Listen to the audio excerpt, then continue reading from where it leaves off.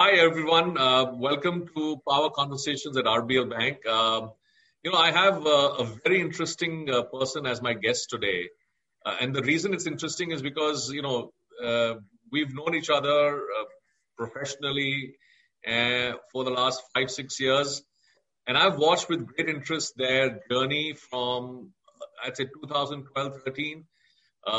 And more importantly, what they've been doing for the last 2 years has been especially, insightful and interesting for many of us. And they've written extremely well documented, learnings and insights. So if I have to kind of think through, the most interesting company in the fintech lending space, I'd say Capital Float and Sashank and Gaurav, you probably rank right up there because you've been through a lot. And fingers crossed you've come out hopefully much stronger. And I think that's something we'd like to understand. If you can, through this process of the last 2 years, share your and Gaurav's journey, lessons learned, and how those things stack up for your business and broadly the fintech lending business in the future. So maybe I'll start, Shashank, if you can briefly describe Capital Float's business model as it exists today after 7-8 years of working, and especially the last 2 years. Absolutely, Rajeev, and it's a pleasure to be on this segment, and thanks for having me. Just to I think summarize the journey so far, we've been in business now for over 6 years, and we started out with this thesis that there was a very large credit gap in the missing middle of India across the SME and consumer space that could be meaningfully addressed using technology. And then that led us on a journey that's been a bit of a roller coaster ride, I'd say. But I think largely been validated in terms of the size of the market opportunity. Today, we serve both businesses and individuals across the country from over 300 cities. We've served over 1 million customers till date across both personal as well as business financing needs. We're adding about 1.5 to 2 lakh new customers every month, which has particularly grown actually through the pandemic. And have originated about 9,000 crores of loans till date across various use cases: checkout finance, personal finance, business finance, working capital, etc., etc. In addition to running a lending business, we also have a financial advice and tools vertical through our Walnut app, where we actually empower individuals to manage their money better, set budgets, save, track expenses, etc. And that's seen about 10 million users actually through its lifetime actively using the app to manage their finances better. It's been a very interesting journey. I think when we started out, our North Star was really scale and impact. I think along the way, we've built a set of muscles, particularly in the last 2 years, around resilience. And I think that's probably an area we underappreciated when we started out, is the twists and turns that typically come with the financial services of fintech business, whether it's in an old age or a new age avatar. And I think we were fortunate to start the business during an upcycle in India, but even more fortunate to actually live through a full down cycle, I would say, over the last 2 years, and most recently COVID. In a sense that it's, I think, given us, as I said, a set of capabilities internally, but also a way of thinking about growth that is really shaping kind of how we think about this game over the long run. And it is a long game. I think when we came in, we didn't have a defined time frame. But it's become very clear to us that if we really want to pursue those two North Stars of growth and impact, we're in it for the next several years and beyond. So that's where we are today. We've actually seen some really interesting growth trends coming out of COVID, and that's keeping us quite excited. Equally, like any financial services business, we're keeping a close eye out on the portfolio, especially with the weaker segments of our portfolio that require the right kind of assistance and support coming out of this pandemic. So it's been an interesting balancing act between kind of doubling down on areas of opportunity that the conditions over the last 6 months have created, but at the same time continuing to flex those resilience muscles in areas where we need to hunker down like everybody else. That's a good way to actually for me to ask a question. You said you have a different set of muscles which you've discovered or you've been made aware of. Maybe for us, can you elaborate on that a little bit more? Which muscles are these and what are the new capabilities you have built over the last 2 years, which you think are things which you probably did not invest a lot of time in for the first 4-5 years and perhaps feel now that this is going to be a very, very important way to build the future of capital flow? That's a great question, Rajeev, and I'll focus on three. And these straddle sort of the softer side of running an organization as well as the hard aspects of strategy and tactics. I think probably the biggest area of learning for us over the last few years has been this idea of kind of focus over FOMO. Right? I think you may relate to this. I think particularly being in the credit space in India, you see opportunity everywhere, especially during a boom cycle. And there's this very kind of familiar mindset that creeps in, I think both in large organizations and in young, scrappy ones, that if I don't do that, someone else will. Right? Yeah. And I think one of the big learnings for us in the last 2 years have been just to abandon that sense of FOMO entirely, right?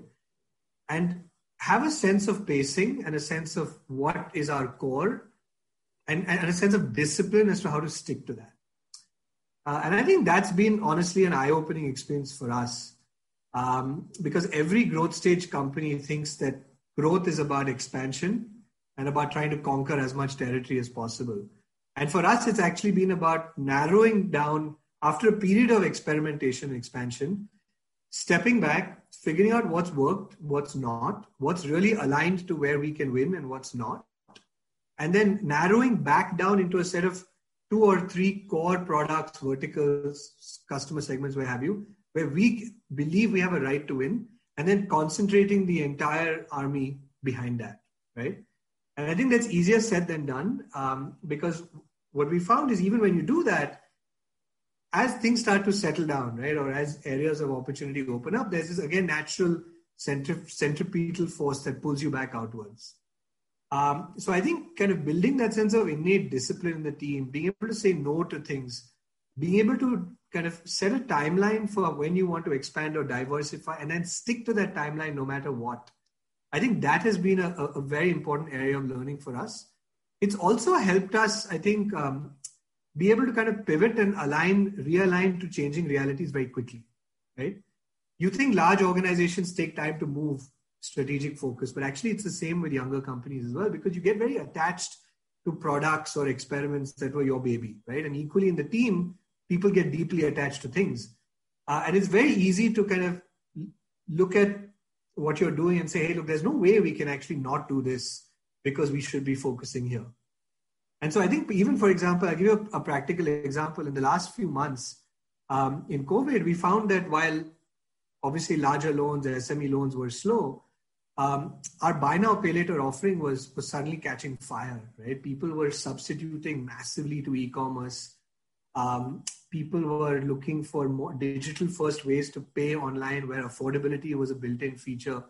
A lot of this population didn't necessarily have a credit card.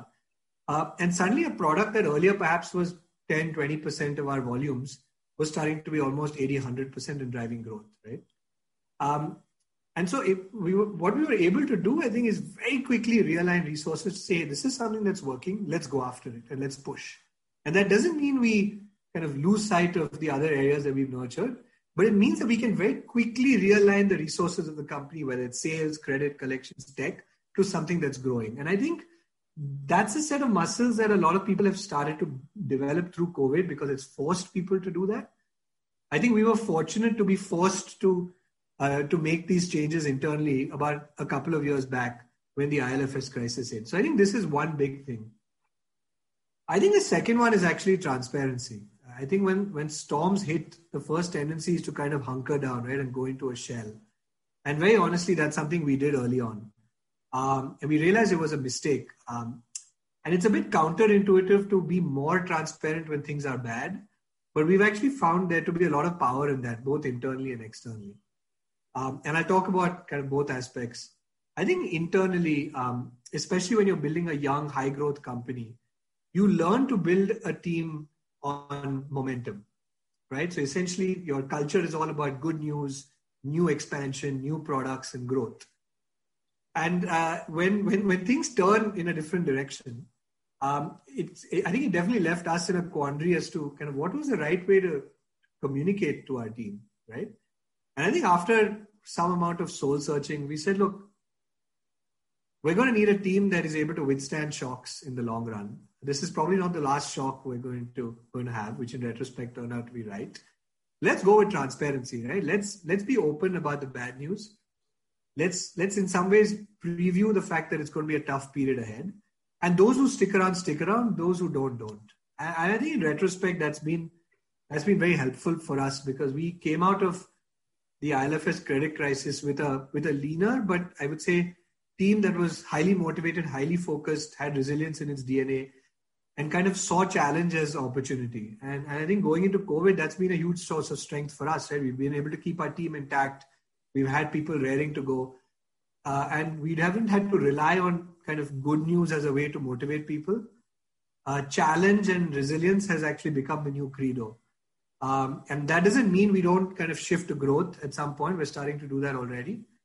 But personally, I think we are a lot happier having a team that can hunker down when it needs to and flex when times are good, rather than having a team that needs to be on a sugar high all the time. And I think externally the same thing works, right? I think one of the things that helped us actually get out of this funk that we had, I think, a couple of years back was just starting to create a more a regular and open cadence of communication externally.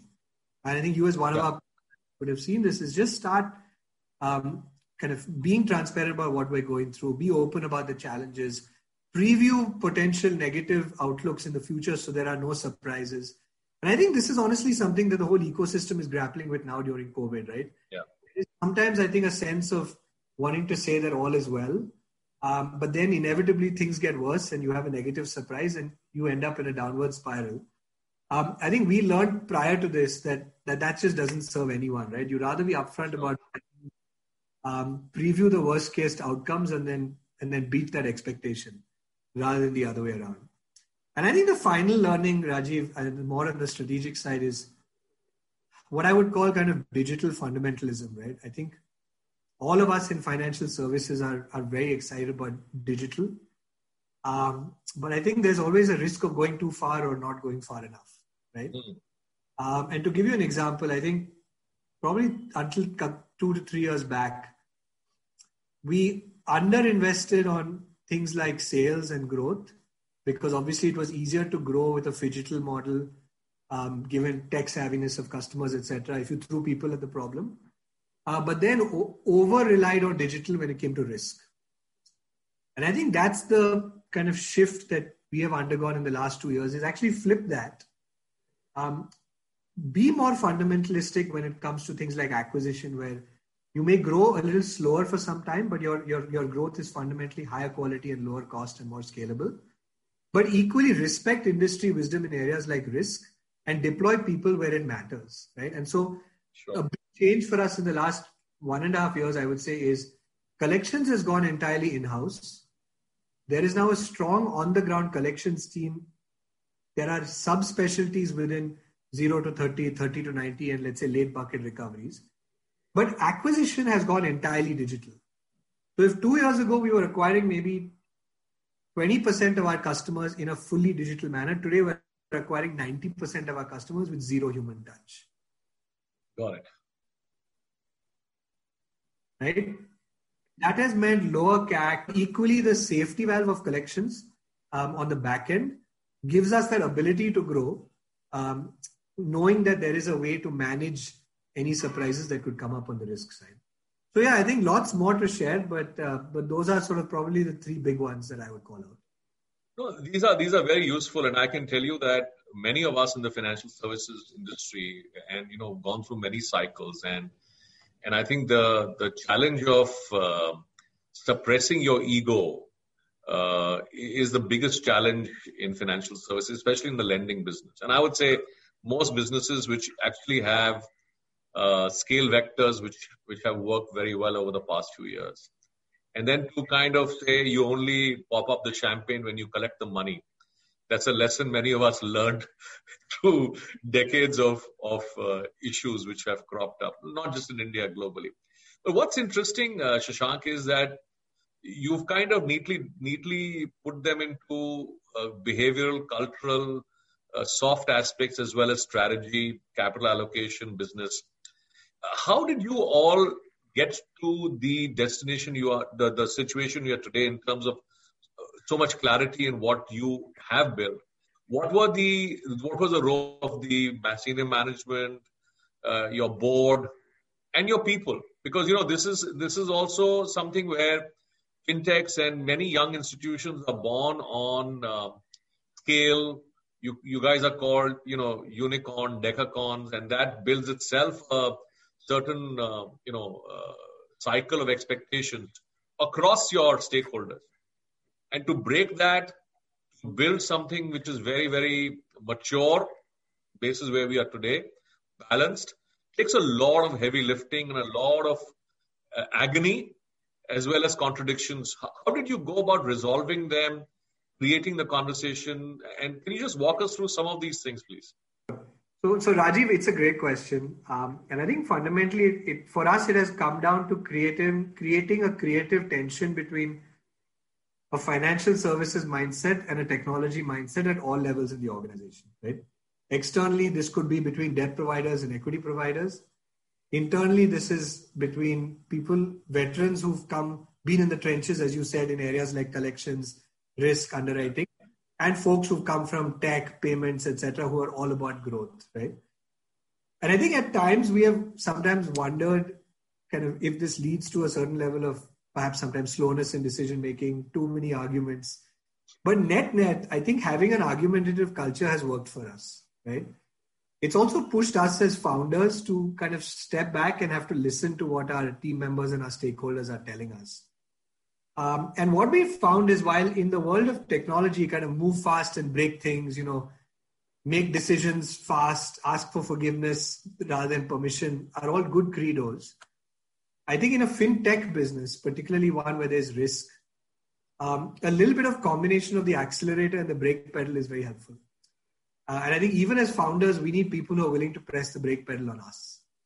And I think that kind of organizational design is something that we found to work over the last 2 years. Equally, when things went wrong before that, we found that this had broken down. And so it's something we try and emulate in every team, right? So for example, even in something as traditional as a collection setup, we ensure we have a data scientist embedded in the team, right? Who's willing to challenge conventional wisdom. And equally in a product setup where you perhaps have 80% of folks coming from a tech background, we ensure we have at least one person from a risk background who has literally gone through the trenches and cleaned up a portfolio at some point in the last 10 to 15 years. And I think that is maybe a bit of a unique org structure, but we try and maintain it at all levels, right? Whether it's in our board composition, among our debt providers, in our management team. Sometimes even Gaurav and I try and play that role, right? Actually say, look, hey, why don't you chase growth for the next 6 months? And I'm going to be the one who kind of plays devil's advocate and look at risk, because we realize that you can do all the divisions at an org level, but ultimately the decision makers at the top aren't able to reconcile two contradicting ideas in their own head. The org can make mistakes. No, so it's interesting you say that, and I think this creating this tension and having a constructive dialogue starts clarifying things immensely, and it takes time. It's not something you can do overnight, but slowly you resolve the contradiction. So where you stand today, Shashank, where Capital Float stands today, and I've heard you say this phrase, pandemic has been very clarifying. What's been the clarity which has emerged over and above what you just shared with us as we go through a pandemic from a business perspective, from a organization perspective? Sure, Rajeev. So I'll talk about the business first and then the org piece. On the business side, it's helped us, first of all, clarify our target customer very precisely. I think in the past, we've served a very wide range of customers. Going forward, we have found that the most exciting opportunity lies with individuals in the 2 to 5 lakh annual income range, the large majority of which are self-employed. I think the second thing it has clarified for us is product clarity, right? Rather than trying to run an org that tried to be different things to different people, we are now trying to be the best financial partner for this target customer, which means meet their business needs through working capital or lines of credit, meet their personal and family needs for things like education, health, weddings, etc. And third, actually meet their day-to-day financial needs as well, which could mean buying a fridge or a TV online, booking a flight, making a payment, or monitoring their budgets for the month.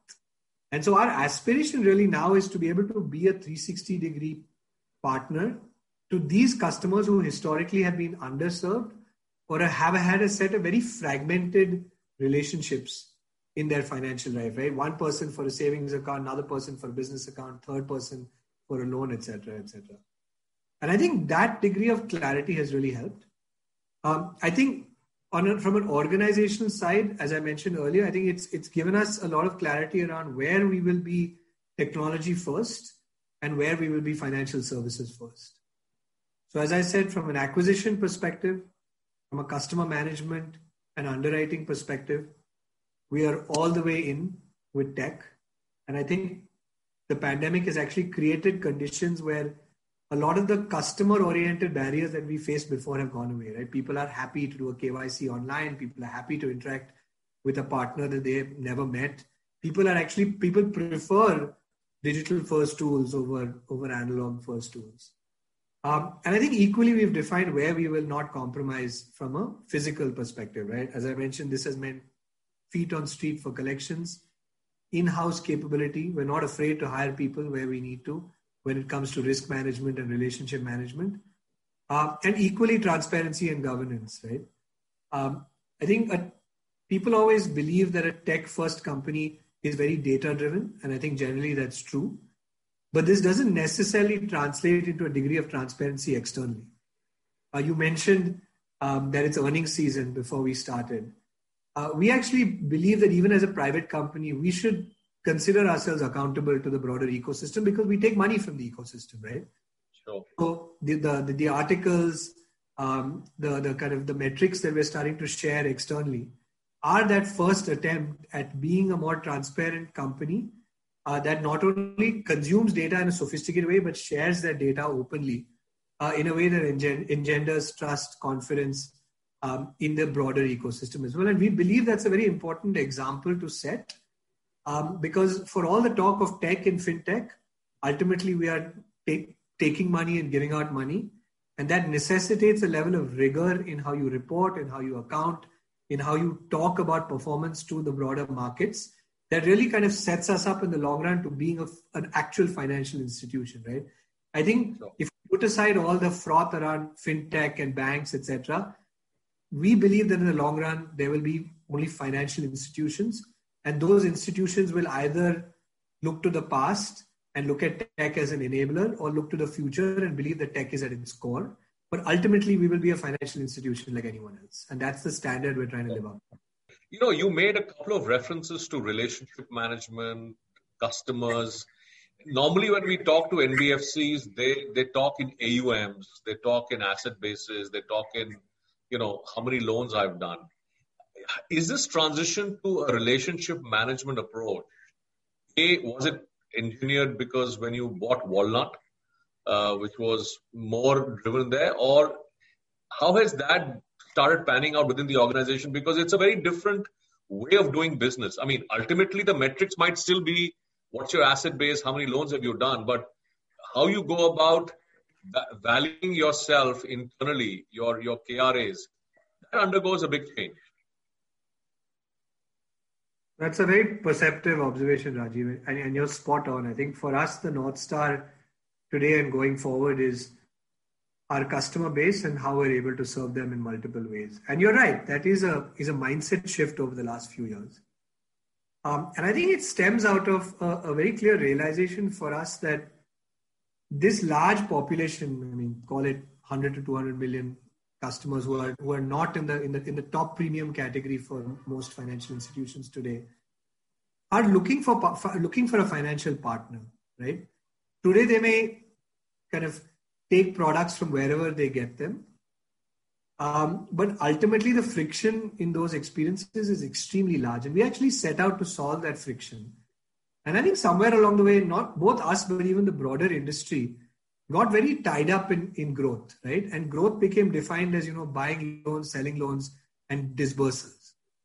And for us, I think the learning there was, it's very easy when you're chasing those metrics to lose sight of whether you're being a good partner to your customer, which may feel like a fuzzy concept, but ultimately boils down to what is your lifetime value per customer, right? And are you truly a business that is building engagement, retention, and repeat behavior, or are you a one-off? And you're right. So the Walnut acquisition was very much in line with that. I think we believed that we had built a series of capabilities around underwriting and acquisition, but we didn't have the muscles to really engage customers and delight them on an ongoing basis. And Walnut has been a core aspect of creating that sense of loyalty and delight. And I think equally, our attempt to kind of build out buy now, pay later and make that a centerpiece of the company is also a big part of creating this ongoing relationship with the customer and being able to embed ourselves in their day-to-day life in a way that is actually useful. And that is, I think, where that is where banking came from, right? I think before we had large kind of corporate banks, you had community-based banks that knew their customer, that were the first port of call for the person, for the catchment area of families around them. And your bank manager was the person you went to when you had a kid, when you wanted to send someone to school, when you had a wedding in the family, or when your business needed expansion, right? It was also the place you went to when you had earned a bunch of money and you wanted to invest it. And I think somewhere along the line, obviously you guys are an exception, but I think somewhere along the line, the corporatization of financial services lost touch with the customer. And I think for us, as we actually took our inspiration from the tech industry. So just like Netflix knows which movie you should watch next, and Google can help you figure out what you're looking for before you know it, we want to be able to actually offer you the right financial product even before you perhaps realize that you need it. So, this begs the question, Sashank, and while I'm in 100% agreement with you that what you start off as data tech, which is why you all called fintech, but at some stage it becomes a question of time, because the skills and the muscles you're building now, while they may be accelerated by technology or data or a better understanding of a customer, but there's also a time element from your customer perspective as well as your organization perspective, because it's not very easy to kind of embed that and say has to happen at the speed of a machine. Now, are you and your board willing to give yourselves time, your organization time, to mature into this way of thinking? And therefore, it's very important that what's the life cycle of your investors? Are they looking at this and saying, hey, we've done a fair deal, but this is the new reality? Because, then those time gaps become very important in how you build your business model. Rajeev, honestly, I think the realization that has come to everyone in India over the last 5 years, not just fintech, but everywhere, is it's a long game here, right? Building a good business here takes a decade, if not more. So I think our investors and our board is very much aligned around this. I think we always believed that we wanted to build an institution that lasts, but I think we have also kind of buckled in for the long ride in a more emphatic way than ever before. And we want to chase high quality growth, right? I think we've seen countless examples about how going the opposite way hasn't really led to the creation of equity value in India. And I think our investors get that. As you now look forward, the opportunity post-pandemic, what are the changes you're seeing in customer behavior, customer adoption, customer needs? Obviously, this 6 months, 9 months, and perhaps some more time has been quite a big change in many people's lives, many people's behaviors and expectations. And we all hope that we see the back of this infection at least in some time. But some behaviors will not go back. Some behaviors will probably go back. So what is the opportunity you see for people like yourselves? And is your 2012-13 vision of a very large opportunity, which is underserved, still very, very much alive? And or do you think it's actually become more interesting? To answer your question backwards, I think the long-term opportunity is very much there. We definitely expect growth to come back strongly as things start to ease out from a virus point of view, at least over the next. The pandemic has created a few radically different trajectories that matter for financial services and fintech. The first is digital adoption, that people are fundamentally more open to initiating and completing a digital product purchase online, whether it's a loan or anything else. And the old barriers of trust, of doubt, of lack of tech savviness have literally melted away in a way that has been dramatic. And so I suspect the big change is, rather than folks thinking about inserting tech into their existing flows, we will all have to think of product delivery as tech first from now on. And I think that's probably achieved 2 to 3 years work of natural progression in a matter of 6 months. I think the second is in terms of mindset. So one of the interesting trends we saw on Walnut is in savings balances. And we see this persisting.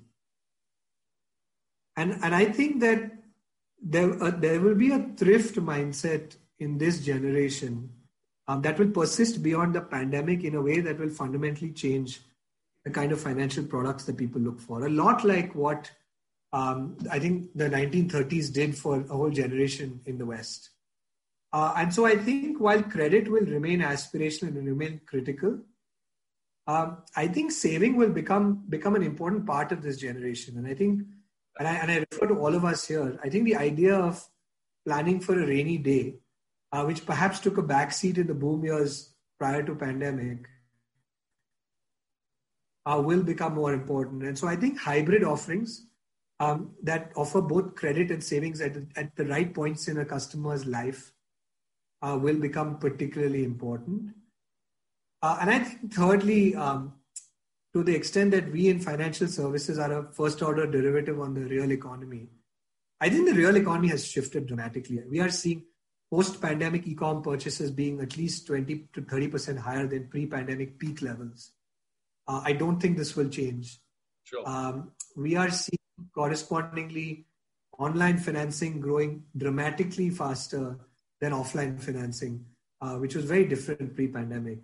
And I think you're going to see this not just in retail, you're going to see this across retail, education, travel, and the whole gamut of even B2B across the economies. And so as financiers, in a way, I think we will need to piggyback a lot more on the online economy than the offline economy in a way that just wasn't the case pre-pandemic. It's a very interesting question, which,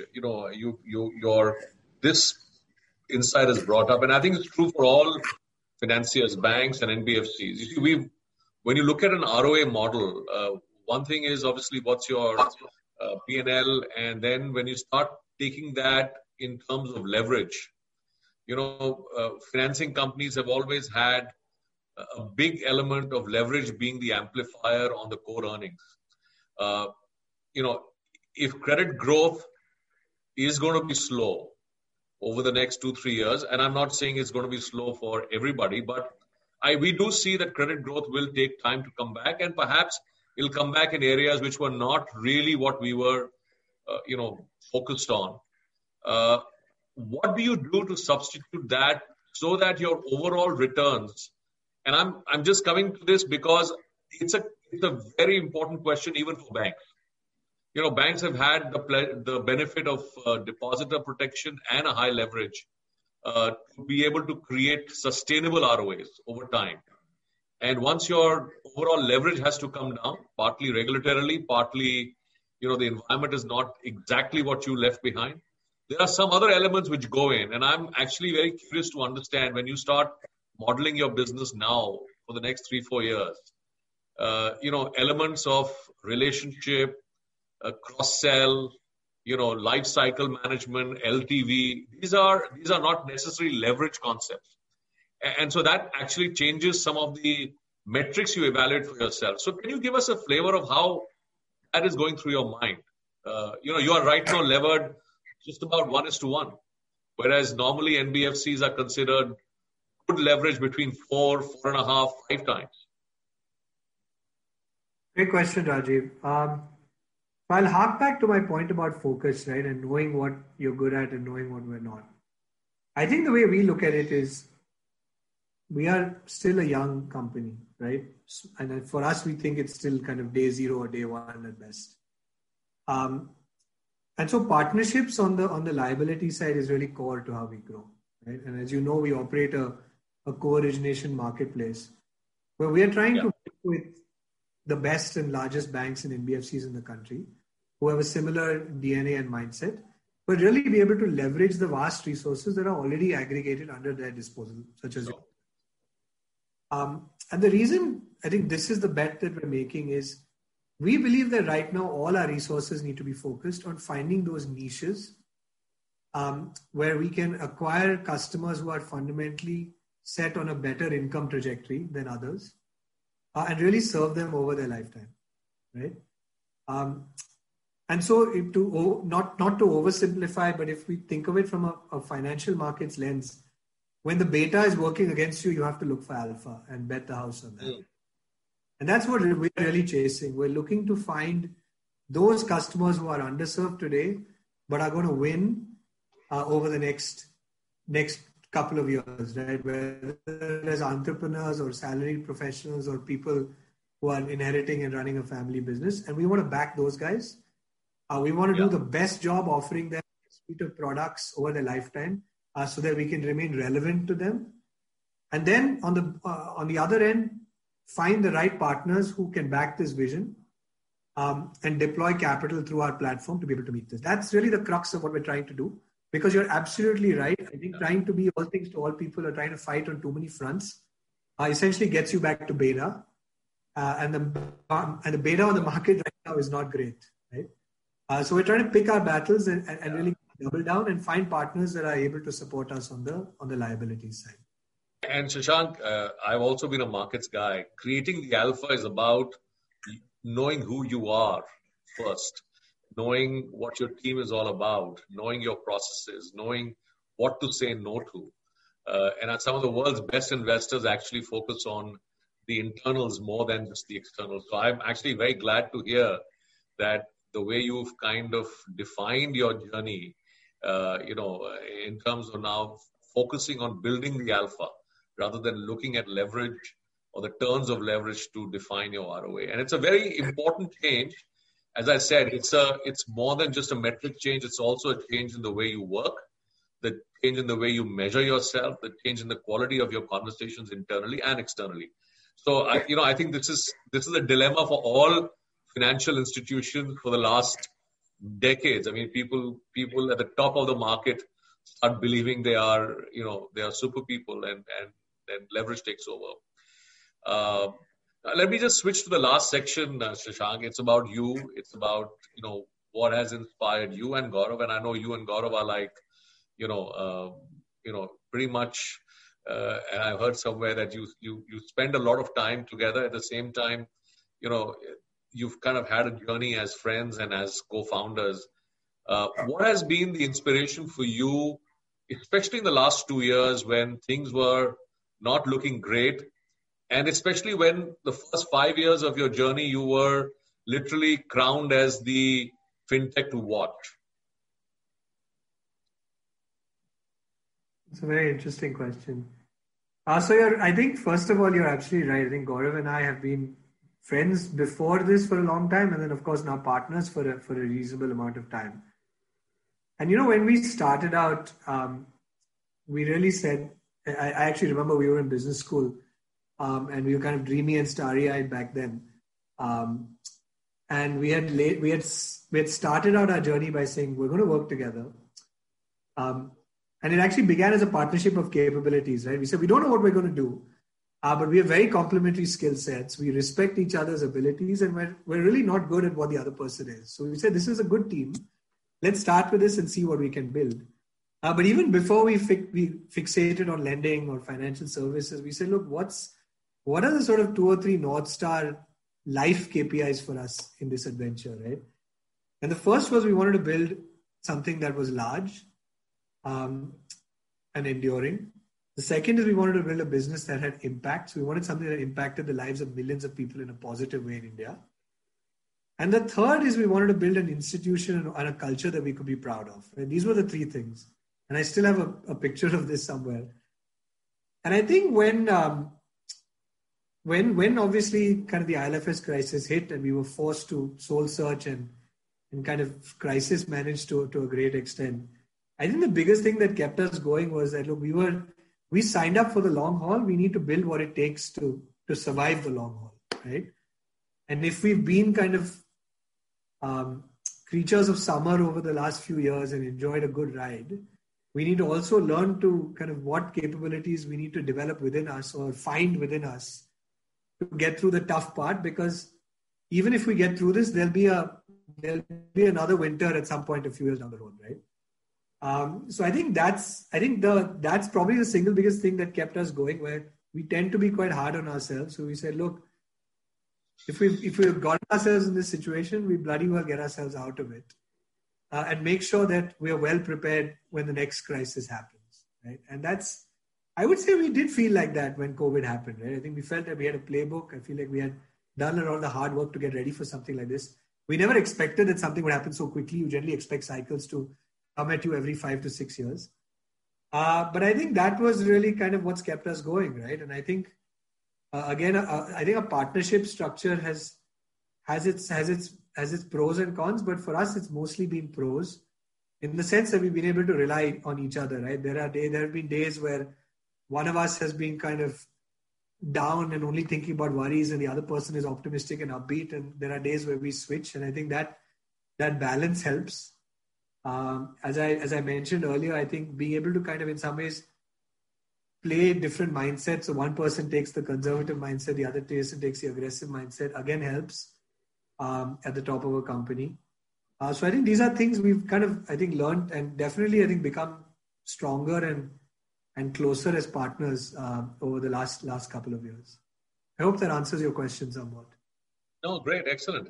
I mean, who do you turn for inspiration outside your partnership with Gaurav? And I mean, are there some role models for you outside? Yeah, definitely. So I think one company that we have tremendous admiration for and work very closely with is actually Amazon. And I think there is a lot of perception about Amazon as this kind of hyper growth, fast company, which it is. But I think from working with them, we've also developed a deep appreciation for kind of just how methodical and process oriented it is as a company, right? And I think that's something that we would like to emulate, is actually create an organization that kind of is set up to transcend us as founders. And that is actually process driven rather than just kind of personality or people driven. I think that's one. I think we honestly admire a lot of the banks in India, right? We admire you guys, we admire HDFC and others that have played the long game and kind of in many ways ridden the growth wave that India has had over the last 20, 30 years. And I think there's a lot of talk about fintech disrupting banks in this epic battle. And I actually don't think it's ever going to come, because I think fintechs are merely trying to be a new kind of financial institution in partnership with the existing ones. So these are definitely two sets of institutions that we deeply admire. I think the third is, interestingly enough, Nike, right? So Gaurav comes from an apparel background, worked closely with Nike, and Phil Knight was actually a GSP alum and endowed the entire campus that we studied in for 2 years. And I think the kind of resilience, the doggedness, the culture that he built at Nike is just phenomenal. And I think it's one of those few companies today that actually says it has a set of principles and values and actually lives by them, even if sometimes those values puts it at odds with with a larger trend or an ecosystem. And I think we have a lot of admiration for what they've achieved, both as a business, obviously, but more importantly, as an org and as a culture. Yeah. No, I think Phil Knight's book, Shoe Dog, is one of straight from the gut, literally. Really, really appreciate your time and more than that, your candor. I know both you and Gaurav have been very open about the challenges you've shared with the wider community. It takes a lot to do that. And it takes a lot to do that only when you have internalized this thing first yourself. So I really, at the start of this conversation, I said, you're actually even more interesting now than you were in 13, 14, 15, when the whole world feted you, and deservedly so.